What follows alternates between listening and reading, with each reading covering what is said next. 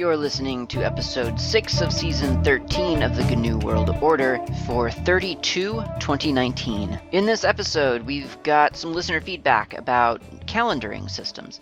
We've got feedback about ZFS. We got a coffee break with a special coffee that I don't believe I've discussed on this series yet, so this will be exciting for me. And finally, the Grav Flat CMS blogging platform. Big old review with lots of technical detail. So let's get started. First and foremost, let's look at some listener feedback. I got a really long email here from Deep Geek, and I feel like I'm missing one from him. But if I dig that up, then I'll include that next time. But this one's a good one. This one's plenty to cover in one episode. So, first of all, he says, show dating. Congratulations on reinventing Julian dating for GNU World Order. Haven't used this since my old COBOL programming days. That is fascinating. But when Talk Geek to Me was a tech show, Deep Geek used to have a show called Talk Geek to Me. Which it started out as a technical show, actually, and then it kind of became this sort of independent journalism show about news from abroad. So anyway, he numbered his shows then in hexadecimal, which I do remember admiring a lot. And then he gives me a date command, date plus percent capital Y dot percent lowercase j. I feel like I mentioned that on the show, so he might have missed me mentioning it, or maybe he's a show behind or something.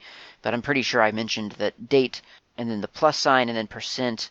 The way that I do it is I do percent lowercase j dot percent uppercase y, and that gives me 032, for instance, for the February 2nd, what we used to call February 2nd back in the dark ages. 032.2019. So I knew that my system, well, I assumed my system was not unique. I mean, I'm just counting the days within a rotation around the sun, so it doesn't seem like I would have been the first person to think of that. I did not know that it was called a Julian calendar or a Julian date. So I looked up Julian dates, and I don't see that this is the same system. I want to know the system that I am using. I would be curious about that, but I don't see that the Julian date translates. And I'm not saying Deep Geek is incorrect. I'm just not seeing it. So according to the aa.usno.navy.mil/data/docs/juliandate.php, which was just the first thing that came up in DuckDuckGo when I did a search. It said that Julian dates, abbreviated JD, are simply a continuous count of days and fractions since noon Universal Time on Jan 1, 4713 BC on the Julian calendar, meaning almost 2.5 million days have transpired since that date, at the time of this writing, obviously. Julian dates are widely used as time variables within astronomical software. Typically a 64-bit floating point, that's double precision variable, can represent an epoch expressed as a Julian date to about 1 millisecond precision. Note that the time scale that is the basis for Julian dates is universal time, and that 0 hours UT, that's universal time, corresponds to a Julian date fraction of 0.5. So I don't see how the Julian calendar translates, because I don't see anything. In fact, on this same site there is a compute calendar date, or compute Julian date rather. And so if I put in 2019 February 03 AD at 0 hour, well, let's do 0 hours and 1 minute. Compute Julian date, it gives me back a value of 2,458,517.500694. So that doesn't sound like because I'm not doing the Julian date nonstop. I'm going to reset my calendar next year. So in other words, in 2020, the first show of GNU World Order will be 02/2020 or 03 or whatever date it is. I haven't looked, but that's my take on the idea. Although maybe DB is saying that if I take my if I take that year, the 2019 or the 2020 or whatever year it is, and then do the maths on that, then I'll get a Julian date, which that sounds fair to me. But it's not, yeah, I'm not intentionally doing the Julian calendar. I'm just doing whatever it's called when you count within the solar the rotation around the orbit around the solar body that we call the sun. Okay, so that's that topic covered, I think. Next up, he says, ZFS, you're well on your way, but I was wondering, did you create the Z pool and write your art files directly to that, or did you create a data set also? In ZFS, the Z pool, or Z pool command deals with making physical devices into a virtual device, but then management of that virtual device is broken into data sets, which can be created, have properties changed and customized, be snapshotted and destroyed with the command ZFS. Thus, it is possible to have a home directory on one data set on the computer and have a usr/share/local be another data set, which is just a random example off the top of his head. That all went over. That's off the top of his head. Well, it went over my head. So I need to do more reading on ZFS before I understand my options there. And yeah, the previous episode or so when I created the ZFS thumb drive, which is still sitting right here, that was a rather it was me sitting down reading up on how to do it just from the man page, and I think from an example online, if I recall correctly, and that's it. That's as much as that's as far as I got with that experiment. As for now, I mean, I'm gonna continue to look into it for sure. And then he says co-op web hosting sounds exciting.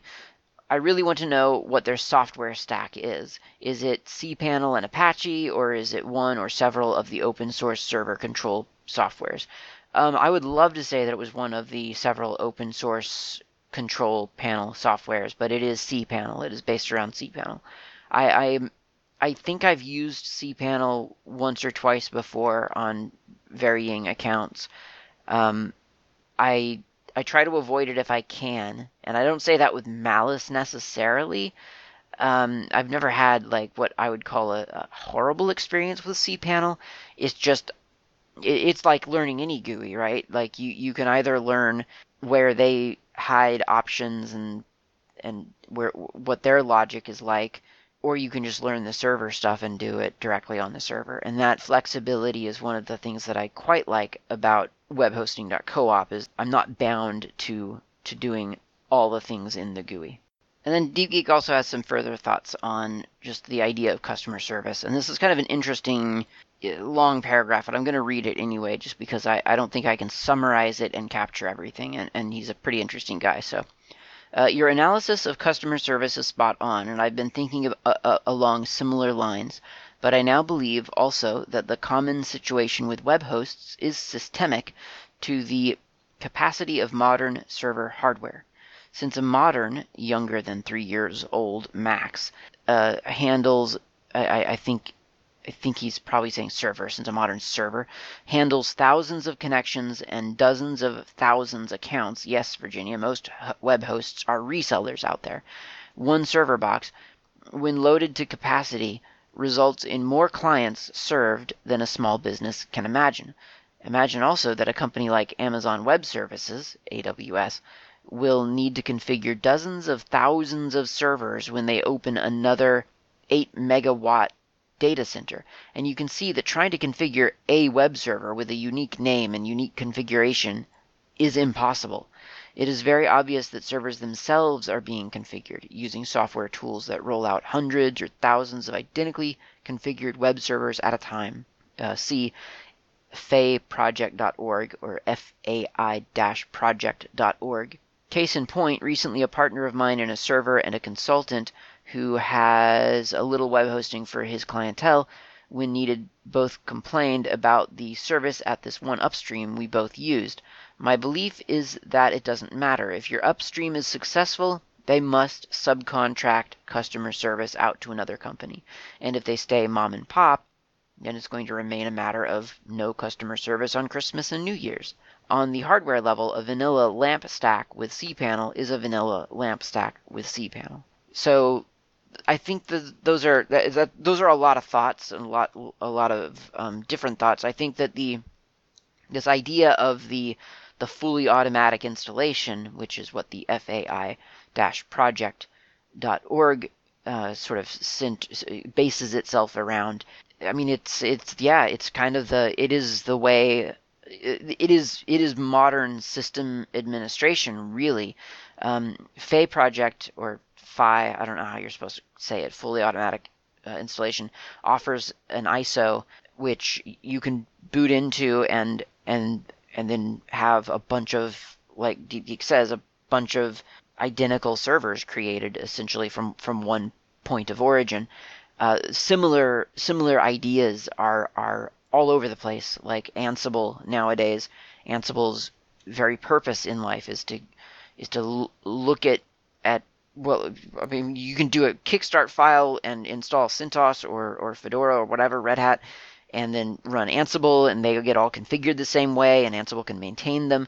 I mean, it's just like these pools and pools of servers, and then you get into questions of things like quote unquote, and these are big air quotes here, serverless or serverless cloud, or what do they say? Like, just I don't know, the word serverless, which of course is nonsense, right? It's a buzzword.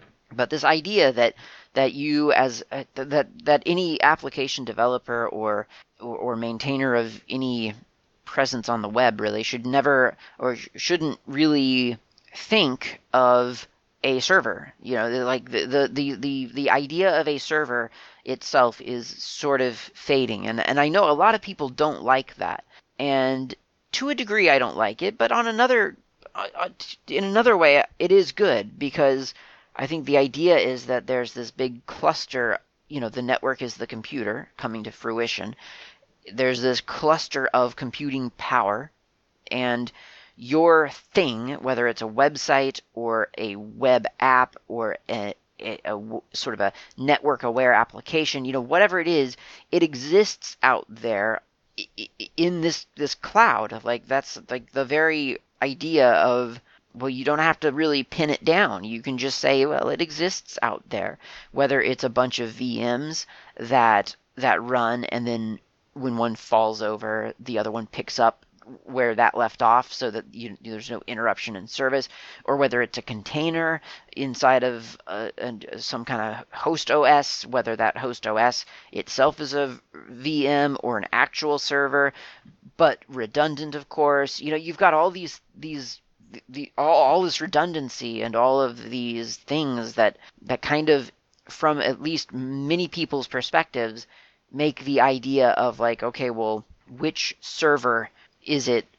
Where does my data, you know, which physical metal box has my data on it? Well, it really doesn't matter, because your data is just being jockeyed from here to there as bandwidth and storage demands necessitate. Are you relying on that infrastructure staying operational and alive and secure, and do you feel comfortable relying on that? That's a different question. That's a question, you know, I mean, your own backups obviously need to be redundant. So if you don't trust this big entity of network computational power, then yeah, you should have local backups.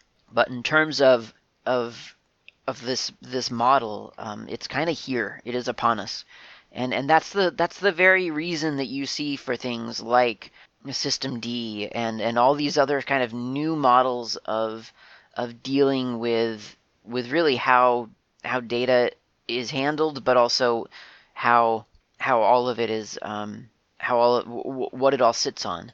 Like I say, I'm not necessarily saying that this is good. I'm not necessarily saying it's bad. I am simply saying that that it is a reality of modern IT. And it would be disingenuous, I think, to ignore it, because if you're going to go get a job in IT, that's the kind of maintenance that you're at least, like if we were rolling a die, it would be at least a 50% chance that when you go into IT, you're going to you're going to be dumped into a big data center that says, hey, we need you to spin up 1,000 quote unquote servers, and they need to be all configured exactly the same.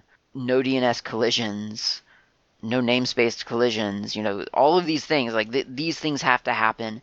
We want them. If one falls over, we want another one to pick up right away. And that's part of IT now. That is part of entry level IT.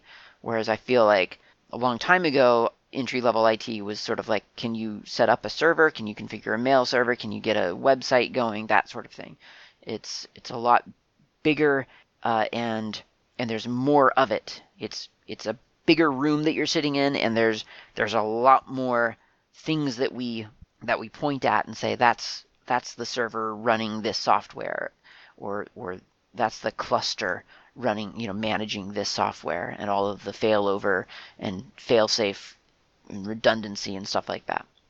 Okay, so that's what I took away from Deep Geek's feedback. Thanks for the feedback, Deep Geek. It's very interesting. Always interesting to hear thoughts about this sort of thing. Time for a coffee break. Let's go get coffee. You go get a cup for yourself. I'm going to go get a second cup for myself. We'll meet back here for the rest of the show.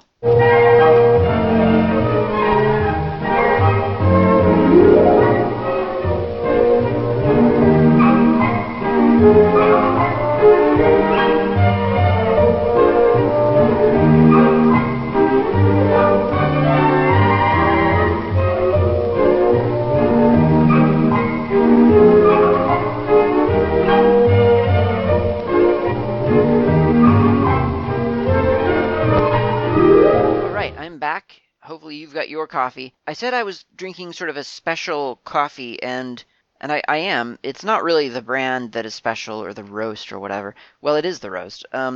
So this is, I think it's actually Papagayo, Papageno, Papagayo, I think, something like that. It's a Papagayo, or I'm probably saying the word wrong. I can see it in my head, and I'm just not saying it correctly. But it's parrot in a couple of different languages, from what I can tell. And certainly there's a parrot on the coffee bag anyway. But there's also an animation software called Papagayo, and it's pretty good. It's a lip syncing software, actually. It's not directly, like, you don't animate with it, but you look at your animations, and you take your script. No, you don't look at your animation. Sorry, you take your script, you type it in, and then you throw it through, you process it through Papagayo, and then it tells you what the mouth position of your animated figure should be. So it analyzes the phonemes of your script and figures out, okay, at this point in time, their mouth should be, sort of open and sort of like an O sound, an O shape, and then this here it should be closed and tight-lipped, but and here it should be puckered like an S or whatever. So that's Papagayo. Anyway, it's got nothing to do with coffee, but it does have something to do with parrots. So this has a parrot on it, but the reason all of this is significant is because I got a briki for over the winter holidays from my partner, and along with the briki, I got this bag of coffee. And now, if you've never, so this is what they call either, it depends on who you're talking to, I guess, but people call this Greek coffee. I knew someone from Eastern Europe who called it Turkish coffee or Russian coffee. So it really just kind of depends on who you're talking to. But it is if you've never seen it, it is the bag of coffee, right? You open it up, and it'll surprise you if you've never seen it, because it's powder. It's ground to a powder, like a fine powder. I'm not talking really even about, like, you might think, oh, it just sounds like an espresso grind or something. No, this is it is, if you didn't know it was coffee, you might mistake it for cocoa powder almost. I mean, it's almost that. It's not quite that fine, but it is almost that fine.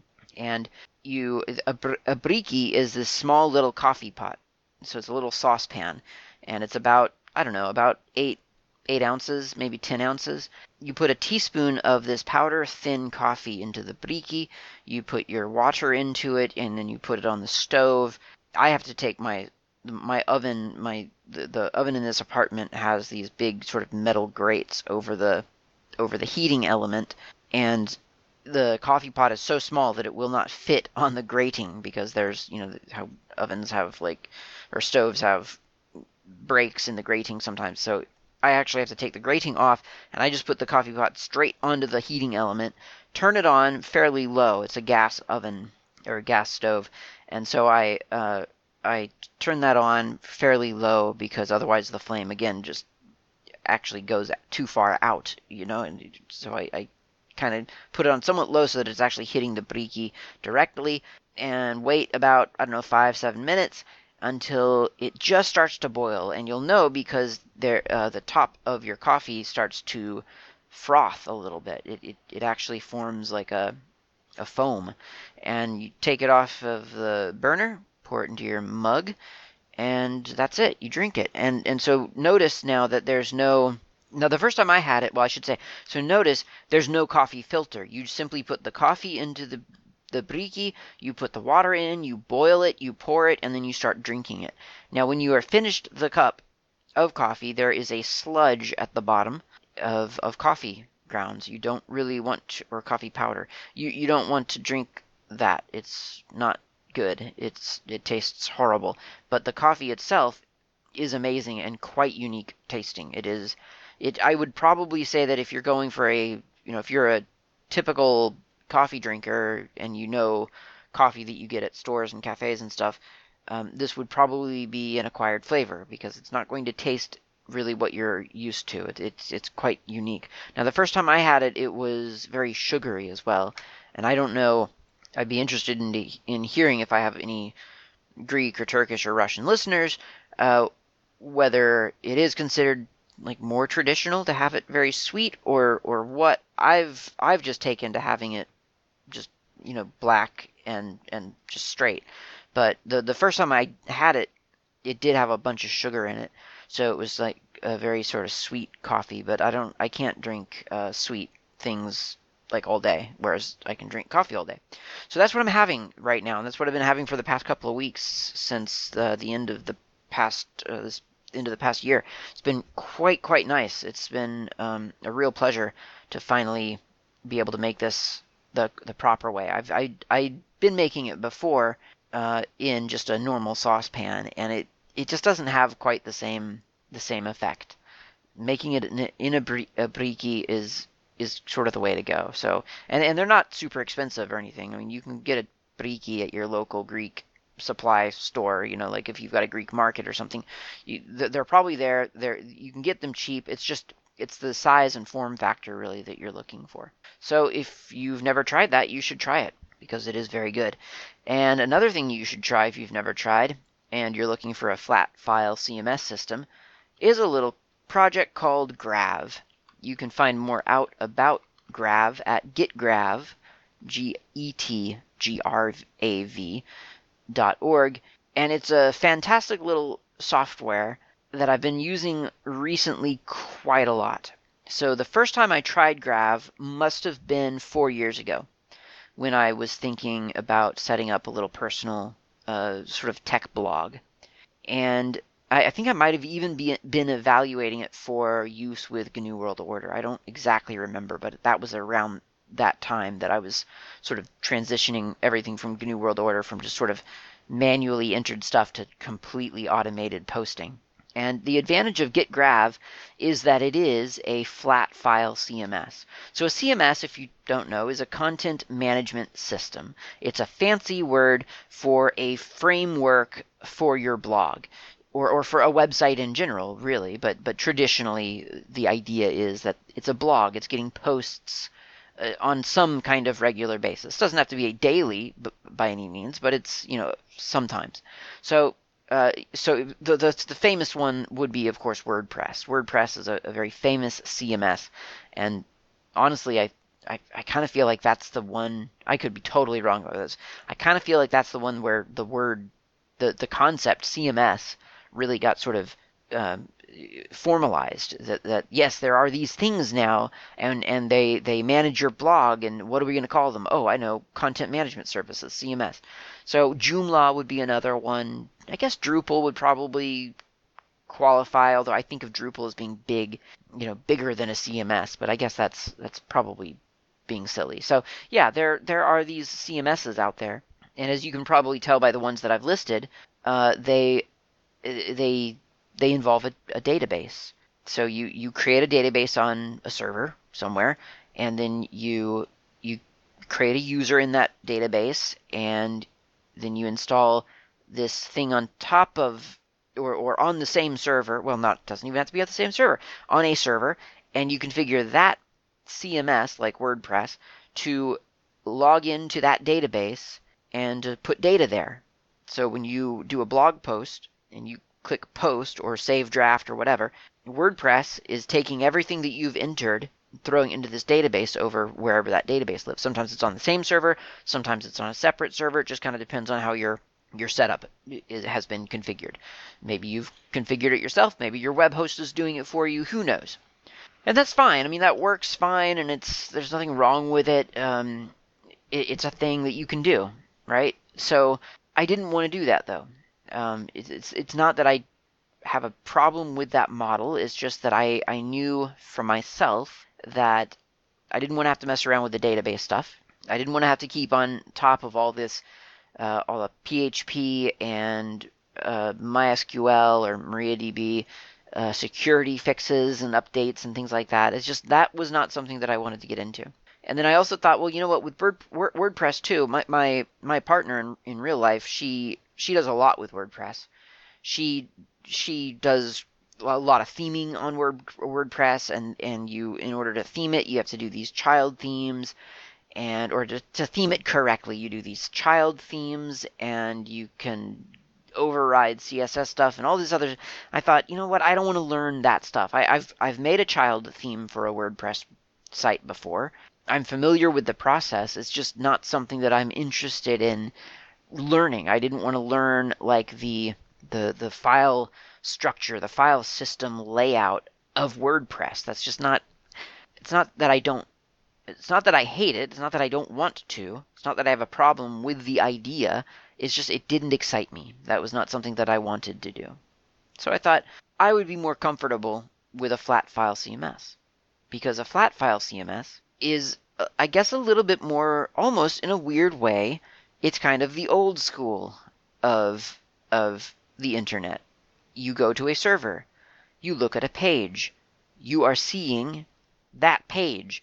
In other words, you are opening a file on a server, and that is how you are seeing that page. Now it's being rendered and made pretty by your web browser, by the intervention of HTML, or by the use of HTML and the intervention of CSS, but the file, there's a one-to-one match there, and that appeals to me a lot.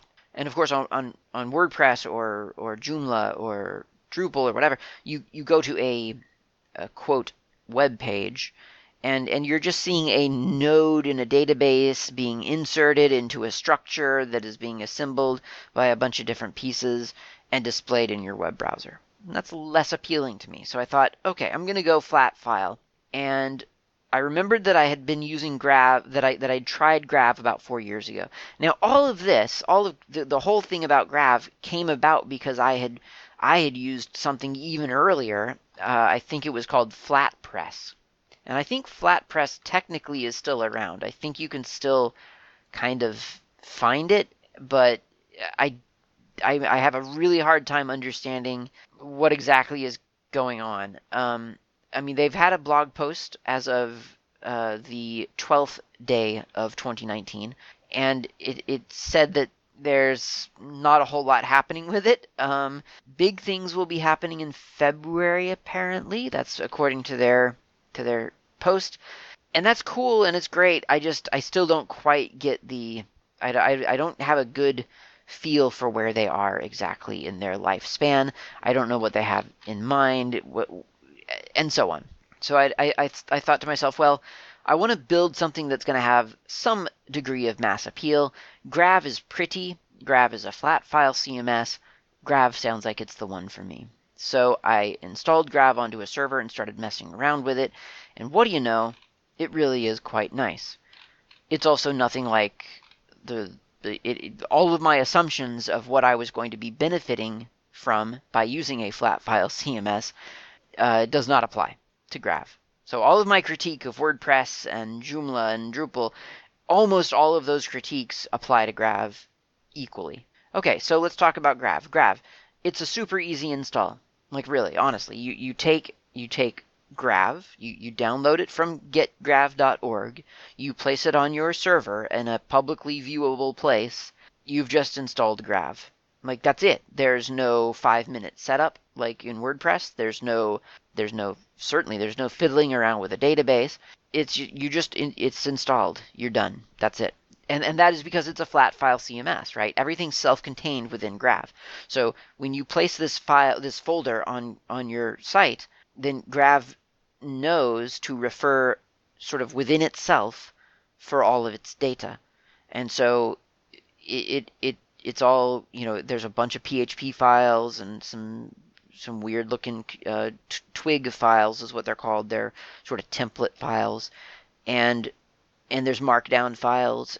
And what Grav does, the markdown file is your blog post, and what Grav does is it looks for a specific item in a specific place, which is the user/pages directory of your little Grav install, and you put a markdown file in there called, I think, blog.md, and then you've just created a blog.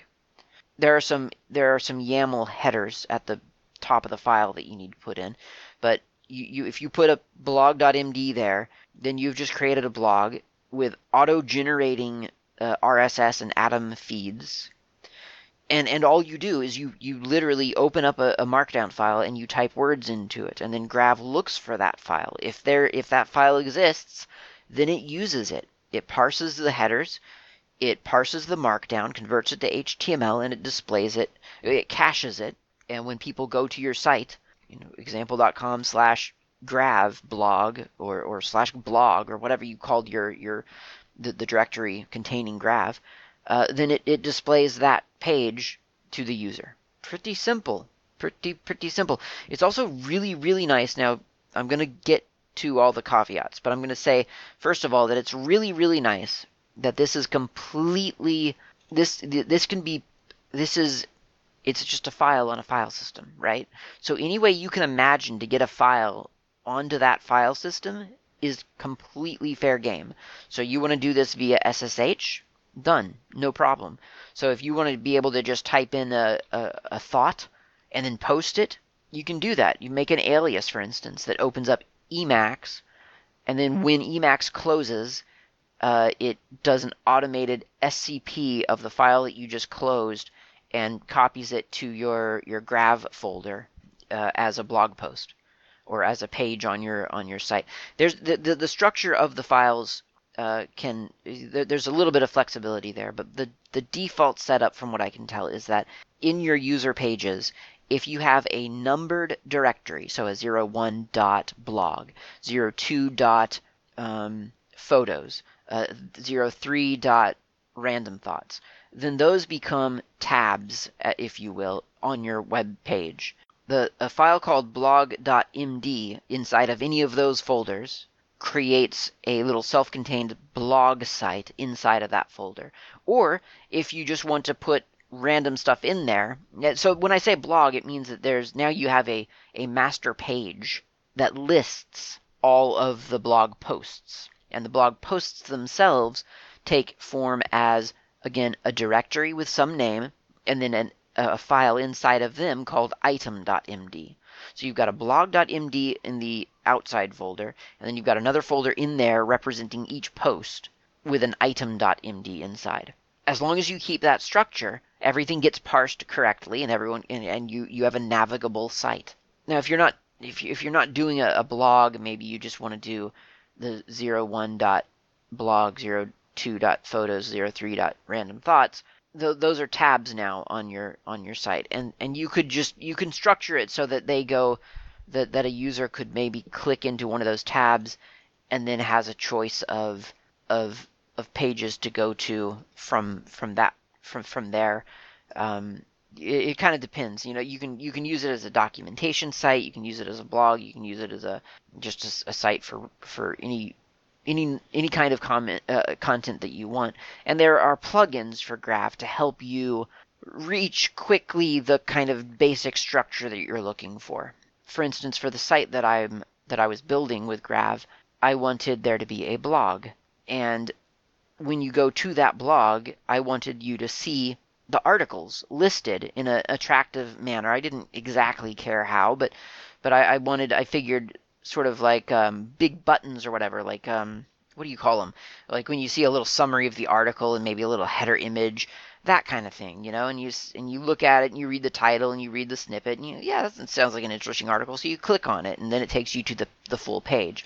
So I wanted that. I wanted an array of sort of cards, as it were, little index cards, with each article kind of featured on each card. And the blog plugin does exactly that. So easy, job done. And there are similar, there are different setups for different models. So maybe you want a photo site. So you really want just a big web gallery. Well, there's a plugin for that.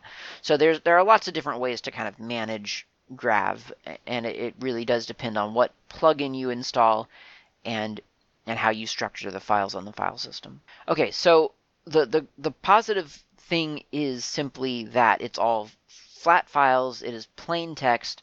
It is automatable. You can shoot files up to your server in any manner that suits you. If you're more of a visual type person and you want to open up a graphical SFTP client and copy your files manually, you can do that. If you want to set up some kind of Git echo service, you can do that. It's a file on a file system, so it is super easy to design your own custom workflow, and that's exciting. That's exactly what I wanted. Grav also happens to be really attractive. Like if you go to their site getgrav.org, you see that it looks really nice, and they have a couple of sample sites as well. I think down at the bottom of the page where they say these places are using Grav, and you can look at the places that are using Grav, and you can kind of see how they're using it for a different angle on Grav, depending on what the site is about. So it doesn't look, FlatPress, for instance, while I really like it because it is super flat, it looks a bit dated. If you look at it, there would be a lot of theming that you would probably want to do. Sure, there are themes that others have done, but in terms of getting something maybe that looks really slick and really modern, yeah, it might take a little bit longer for you to get there from FlatPress. Grav kind of has a lot of that built in. It is very much a modern kind of. It looks like a modern site. So if you care about that sort of thing, then maybe you would want to use Grav, for instance. Now, if you don't, then who knows? Maybe you really just want to use FlatPress. I don't know. Like I said, I haven't looked into FlatPress enough lately to feel comfortable about how well maintained it is. But Grav is well maintained. It is being maintained, and I've talked to the developers, not at length, but I've had conversations with the developers, and it's a healthy little project. It's open source. You can find all of the source code on GitHub, and you can contribute, maybe, and it's worth checking out. In other words, if you're looking to build a site, and I think the hidden gem here is its automated RSS and Atom feed thing. If I'd known about that, who knows? I might have built GNU World Order. I mean, at the time, I don't think it did exist, the automated feed thing. But if I'd known about that, I might have built GNU World Order around Grav, really, because it just makes it so easy. It's just so nice to have automated RSS and Atom feeds. I mean, that's a real feature. Like, honestly, that's a serious feature. So that's really neat that Grav exists, that it makes blogging a flat file affair, and that it makes the feed generation dead simple, something you don't even have to think about. Now let's talk about the problems with Grav, because as I have used Grav very heavily in the past month, really, it's just been a month, but it has been in some cases 8-hour days working to adjust something. And so let's talk a little bit about that. So the first thing to note is that when they say flat file CMS, they do technically mean flat file, but it's not quite as flat used to be. In other words, when people log into your site, or go to your site rather, and look at a web page, a blog post, they're not actually seeing example.com/blog/mypost/index.html or dot whatever, PHP or whatever. They're not seeing that file, right? Grav is parsing what you post to it, whether it's a blog.md or an item.md. It is parsing that. It is converting it to HTML through a series of filters and displaying the resulting cached page to them, or even maybe not cached, but assembled is the key term here. It's an assembled page. It is something that it is throwing together more or less dynamically on the server to display to a person. The difference is between the difference between Grav and, for instance, WordPress is that there's no database involved, and that's what makes Grav a flat file CMS. But in terms of wanting to be able to point to the exact file on the server and relate it to what you are seeing in your web browser window, that's a bit harder. That's not going to exactly happen. Does that happen on any flat file CMS? Honestly, I don't know. I never really had to think about it that hard back when I was using FlatPress. I never really thought about it back when I was using Grav the first time around back in 4 years ago, whatever. But it's just something to keep in mind that if you're thinking flat file CMS means there's going to be a file for every page, that's not necessarily true. It's close to being true. It's not necessarily completely true. One of the reasons I turned to Grav as well was, as I said, WordPress has a lot of stuff to learn about, like, kind of the layout of the system and where's everything kept and child themes and all that stuff. Turns out Grav is the same way. If you really want to get into Grav and structure a site, really anything other than the default. Like, I mean, what I'm saying is that if you want to use Grav, you can pull a bunch of plugins down off of the Grav site, install them pretty easily into Grav. They make it really easy to install. You can either download it manually and put it into the right place, or you can even just run I think it's a GPM command from within the Grav folder. It's a PHP script, I think, that basically pulls stuff down, probably using, I don't know, Pair or some PHP package management. I don't know. But whatever it's doing is it downloads the thing, it places it in the right place, and then your plugin is installed. So if you do that, and you're happy with exactly what they are giving you, then you don't ever have to learn about Grav.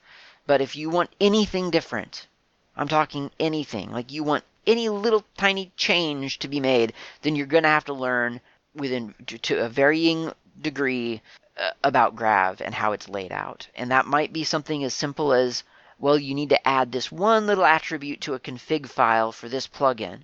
Okay?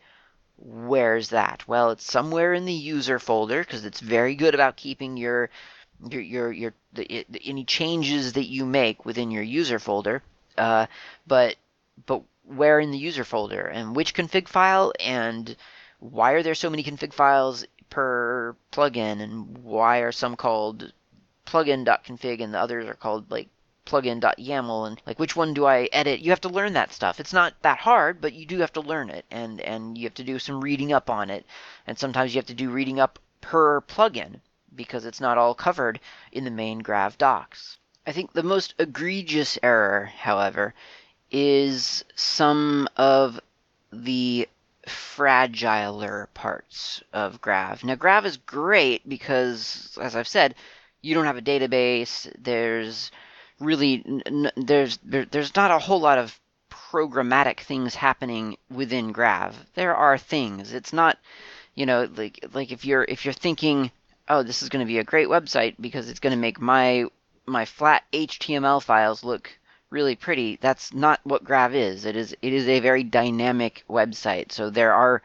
scripts running and things are happening on the Grav website or in the Grav framework. It's a lot simpler though than something like WordPress or Drupal or presumably Joomla. I've never used Joomla, and so it's a little bit you don't have to worry quite as much about security updates and things like that because there's just not quite as much going on. But that having been said, there are times where Grav falls over and falls really, really hard. It has happened weekly to me. Saying it has happened weekly is charitable. It has happened multiple times a week, and in a very, very dramatic way. So here's this Grav website. It looks fantastic. It looks pretty. It looks modern. It's easy to post to because it's so flexible. It's great. One wrong path. One wrong path for an image file. The whole website falls over. Now that sounds really bad, right? It is really bad. Now, it's not as bad as I'm making it out to sound. So if I have an image file in the text of my blog post and it's the incorrect path, then it fails gracefully like HTML normally does. You see no image. Maybe you see the alt text there instead. Maybe you see a broken image, an image representing a broken image. I don't remember, but certainly the whole site doesn't fall over. But there's an issue with these YAML headers that provide the metadata for a blog post, where if there is, as far as I can tell, practically any error in the YAML at the head of a text file makes your entire site fail. No, I must be wrong. I have to be wrong on that, right? It's just that one post. It's not the whole site. That would be madness for the entire site to fail because of one wrong YAML setting in a subdirectory. No, that doesn't make sense. No, I'm telling you, dear listener, the entire site as of 1.5.6 fails if you have incorrect YAML data in any file of your blog pages. It doesn't matter how small the error is to you. If you forgot to close a quote around a subtitle or a title, if you issued an incorrect date that it just couldn't parse, if you have an image name that it cannot find, then the entire site now does not work. Now, this is obviously a serious problem, first of all, and it is one that I have filed a bug against. Sadly, so far, they seem to be fine with their choice here. They actually don't appear to agree with me that the entire site should not fail because of incorrect YAML data in a text file. I can see the page failing. That seems reasonable to me, but the entire site falling over because of that seems unreasonable to me. I've made a case for it in the bug report, and they just don't seem to agree. I've also made a case for the fact that when it fails, it shouldn't display all kinds of user-centric information there on the page for everyone to see, which is what it does. So instead of loading your site, it just tells you the exact path of your install. So now anyone looking at your website has immediately gained your web account username, or what the username of who you are on the server. It's learned a lot about your file structure on that server. That seems really bad to me, and I have tried to impress that upon the Grav developer who is answering the bug report, and they just don't appear to agree with me. They say that YAML is important, that you have to have an error when YAML fails, or else it would just fail silently and you wouldn't know what was going on, and that's the only way to deliver that error message, and that error message is fine. Even as I'm saying it aloud, I am literally doubting myself. I feel like I must have something wrong, and I have this sudden desire to go and test it and make sure that I'm not crazy.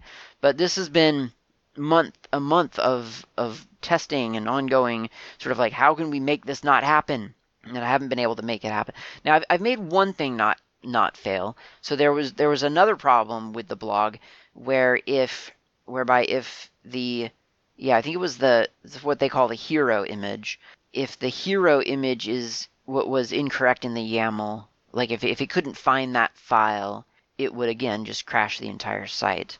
So I got it to the point, I went in and edited some template files, and I have it now to the point where if the hero image is incorrect in the YAML of your post, then it simply doesn't render an image in the blog list, in the list of posts.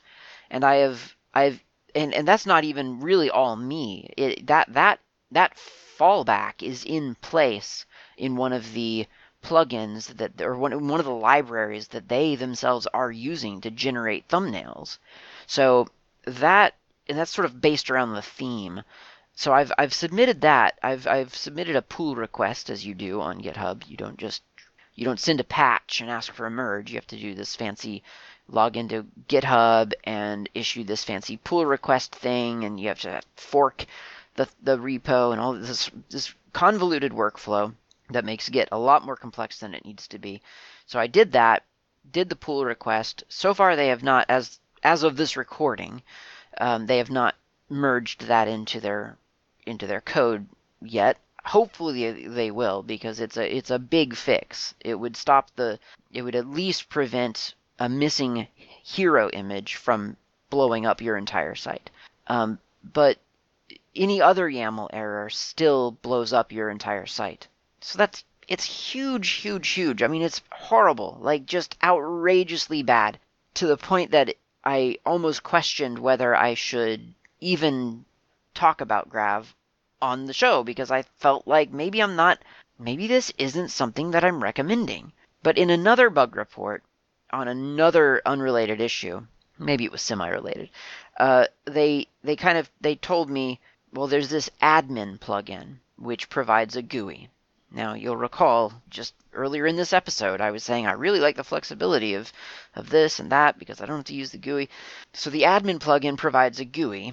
So if you go into if you're a user of Grav, you can log into this admin interface and make blog posts the way you do, for instance, with WordPress. Now, I actually have no interest in this whatsoever. And apparently their official answer, again, as of this recording, is that if you don't like how Grav blows up if you make an error in the YAML at the head of your blog post, then don't edit your blog posts in plain text files and do it through the admin interface, because that provides, I guess, fields and probably drop-down menus and things like that to make sure that when you're entering the YAML stuff, that it's valid data.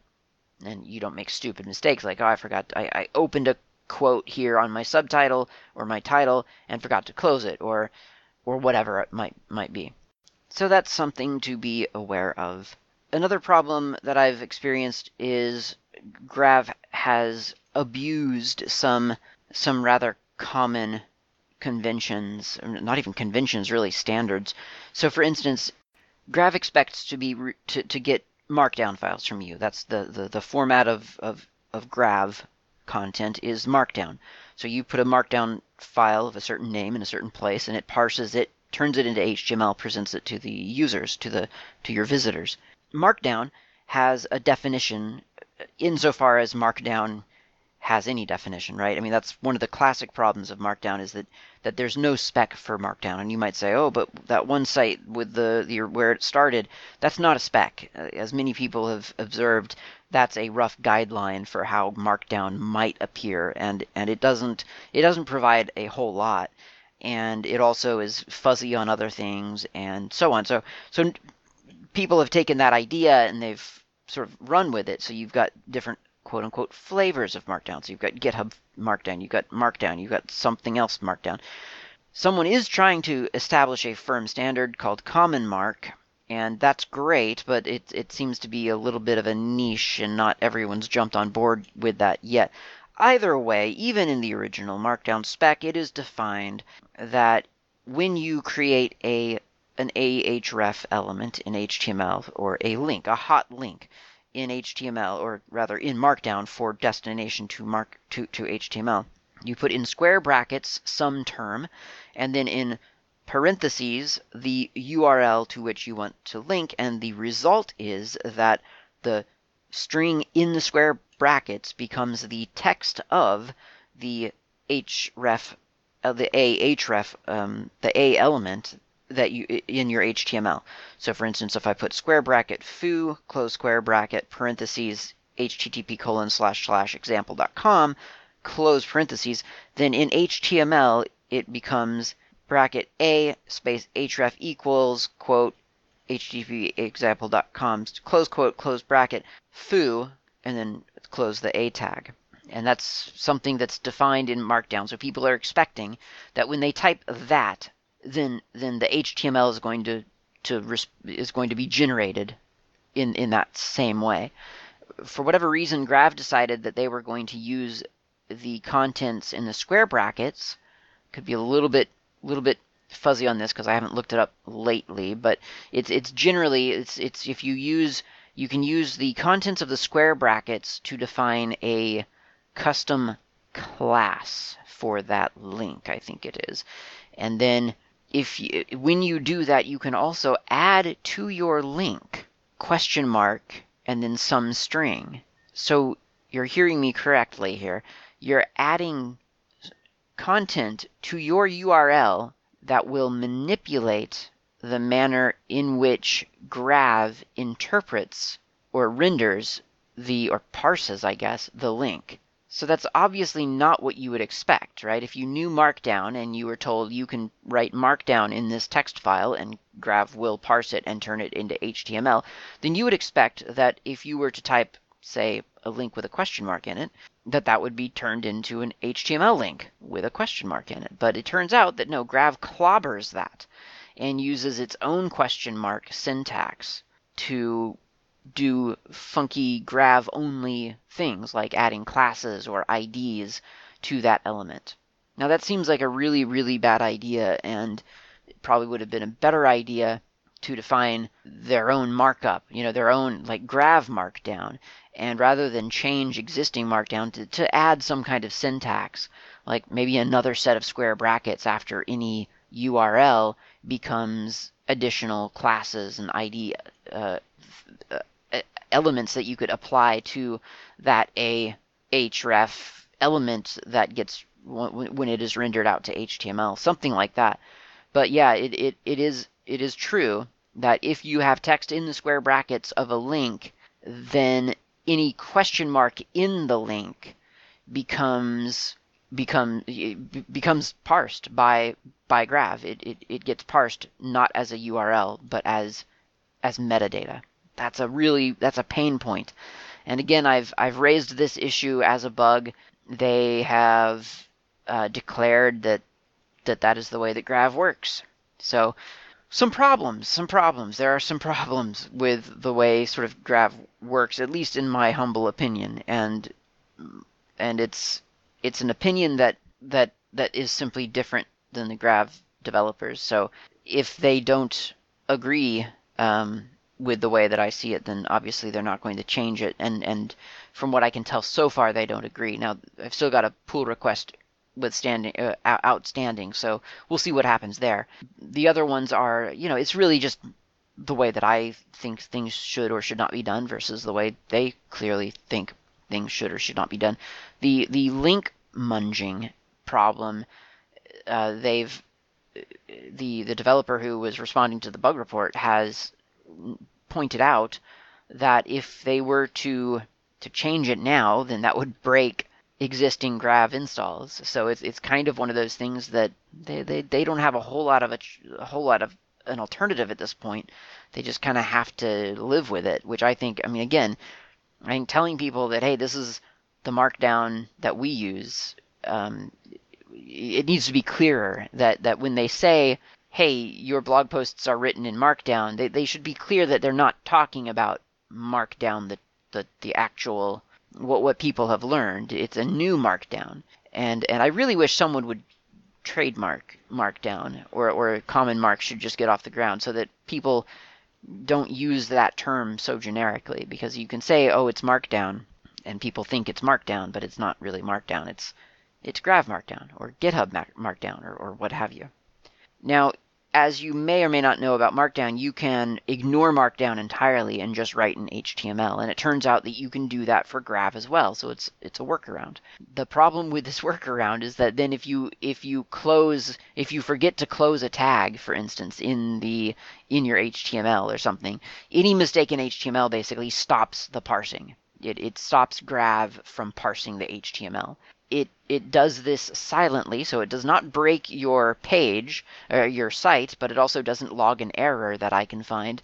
So you believe everything is fine until you go to the website and read the post and realize it stops halfway through because there was a para tag that never got closed, or an A tag that didn't get, a quote that didn't get, something's wrong in the HTML. So it becomes a very kind of strict HTML thing that you now, I guess in order to check that, you would have to sort of verify.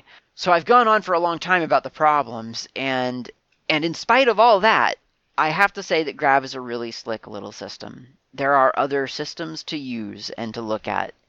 A lot of people have told me about Hugo. Hugo is a framework for building web pages, and it appears to be pretty robust and pretty nice. There's a lot of beautiful themes out there for it. And there are a few others. There are a couple of frameworks like this that get thrown around and promoted. And I can't say, which is the best one, because like I say, I've only spent this much time with Grav, and in spite of my complaints that I've just talked about, those were the complaints, and I feel like a lot of times those pain points are going to be encountered by you only if you have a certain workflow. And if you work differently than I do, then you may never see those ever. That might not be a problem for you. I wanted to address them because I didn't want there to be just an unqualified recommendation of Grav. But I am recommending Grav. I do. I think it's a really cool little system. It's a lot of fun to work with, and the digging into the internals that I have had to do has actually been really nice. It's got a good little system back there going, and it's pretty easy to customize things. I've found it. I feel like it's easier to customize Grav, for instance, than WordPress. Is it easier than Hugo or the others? I don't know. Who knows? But yeah, I've been pretty happy with Grav all in all. And the development team for Grav, while they don't always agree with everything that I say, has been very responsive traditionally. I mean, they haven't pulled in my merge to make the site not fall over under certain conditions, but that's fine. Maybe they'll get around to it. Who knows? But I mean, it's an active project. I mean, I'm sure others are active as well. But I mean, they've been responsive, and they've always been responsive. Even back when I was first using Grav, they were really responsive, and that's pretty cool. So I don't know. I am recommending Grav, and while I'm at it, I'm going to recommend another website. It's not a framework website. It is something built on Grav. So if you go to mixedsignals.ml, that is the word mixed, M-I-X-E-D, and then signals, signals.ml,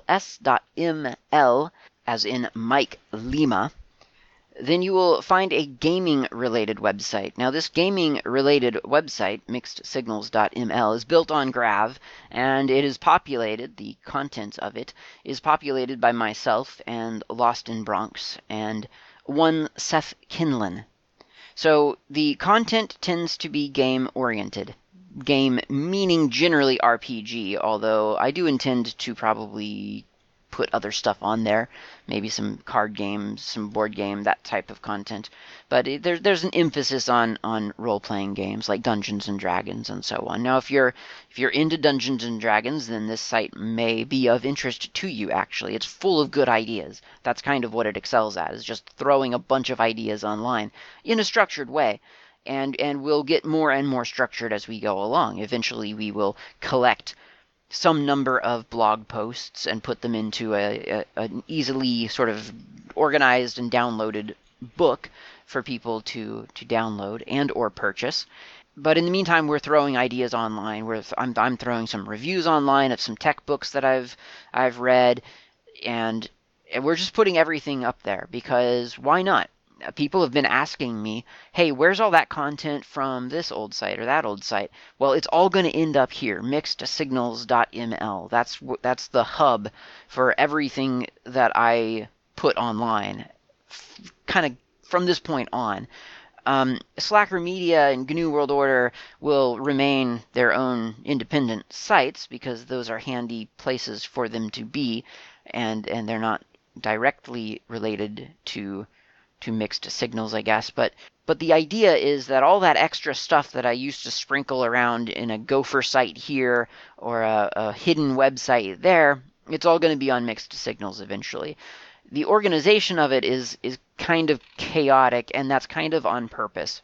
We kind of are we're throwing everything into the central blog feed, and we're using tags to enable people to kind of filter out what they may be interested in at any given moment. And I think that that's going to kind of work out pretty well. So the tech tag, for instance, will bring up any kind of really technical content, like actual, I don't think there is any tech content on there right now, but like serious tech content, like here's how to set up an Apache server or something like that, or here's a tip for Python. That'll be under the tech tag. And so if you go there and you're not interested in the gaming stuff and you just want the tech, then you'll be able to click on the tech tag and get just the blog posts with the technology stuff. If you're there just because you're looking for a cool new cursed item because you're playing in a game and your players have just uncovered a treasure chest and you have to come up with an idea for what they just found because it's not written in the book that you bought, then you can go to the tag that says curse and click on that, and sure enough, there are 1, 2, 3, 4, 5, 6, 7 as of this recording, 7 cursed items, any one of which you could just throw into a treasure chest along with some generic gold pieces, and your players will be very happy, and then they will be very sad. And that's kind of the point of a game, really, is to challenge, to overcome challenges. So that's kind of the idea of this site. Now, a lot of people have first asked me, hey, where's all that content from, this place or that place? Okay, so the answer is here, mixedsignals.ml. Other people have asked me in the past, how can I support the show, the podcast, the GNU World Order? The answer is here, mixedsignals.ml. If you want to support what I'm doing online, GNU World Order, Slacker Media, whatever, just go to mixedsignals.ml and subscribe to our feed and interact with the site in some way. I'm trying to kind of build up this thing as a hub for people to go to and access content. And not all of it will appeal to everyone, but I'm hoping that it'll appeal, a little bit of it will appeal to many people, to both my friends in the tech world and in the gaming world and the places where those intersect and so on. So if you're trying to, if you have asked me in the past, can I send you money to help with this, or can I send you something, or can I do this or that? No, you can't. I don't need any of those things. But what I would like for you to do is to go to mixedsignals.ml and subscribe to the RSS or the Atom feed, Atom being the superior format, but not quite as widely as widely recognized. So either one of those is fine. You can do that. And of course, as always, ever since a couple of weeks ago, you can also purchase a book called Developing Games on the Raspberry Pi from A-Press Publishing, I think. You can go to apress.com. Developing Games on the Raspberry Pi. It's a great book. I'm highly recommending it. It's about Lua. It is really, really fun to use. It is enlightening. It has tips that you will literally find nowhere else on the internet. I know this because there is nothing online right now about that little tiny OpenAL bug that you'll encounter on the Raspberry Pi 3 when trying to use it. Trust me. So those are the ways that you can support the show. Honest, that's all I need. Is you to subscribe to mixedsignals.ml and interact with the website as you see fit. And if you want, go purchase the book about the Raspberry Pi and Lua. And if you have no interest in supporting the show, that's fine too. I've never actually asked for support, so it's fine if you're thinking, well, I don't really need to support you, Klaatu. I'm just here to hear some interesting technical talk for an hour. And that is actually all I really expect from anyone. So thanks for listening to the show. I appreciate it. Now go hunt down some good Greek or Turkish or Russian coffee, and I'll talk to you next time.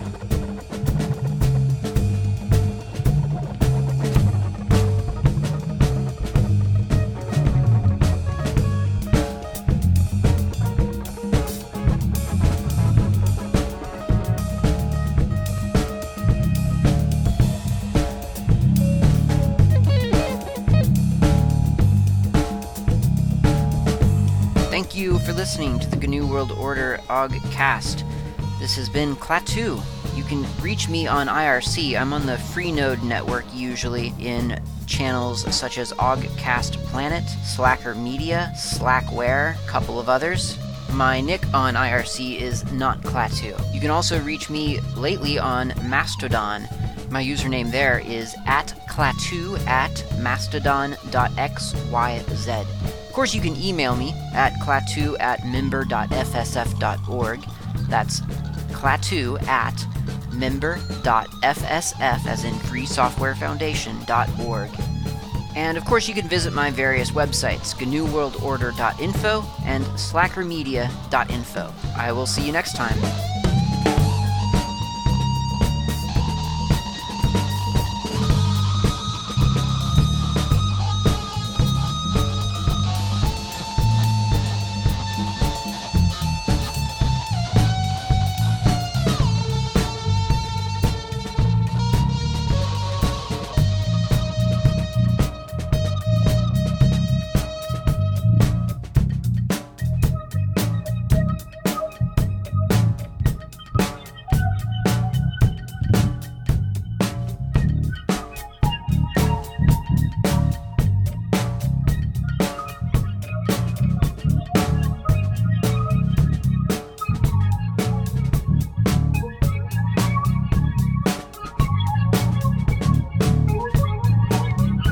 Wait a minute, we got something to settle first. Remember, I've been fooled before. I'm talking about the clever little deal you've made.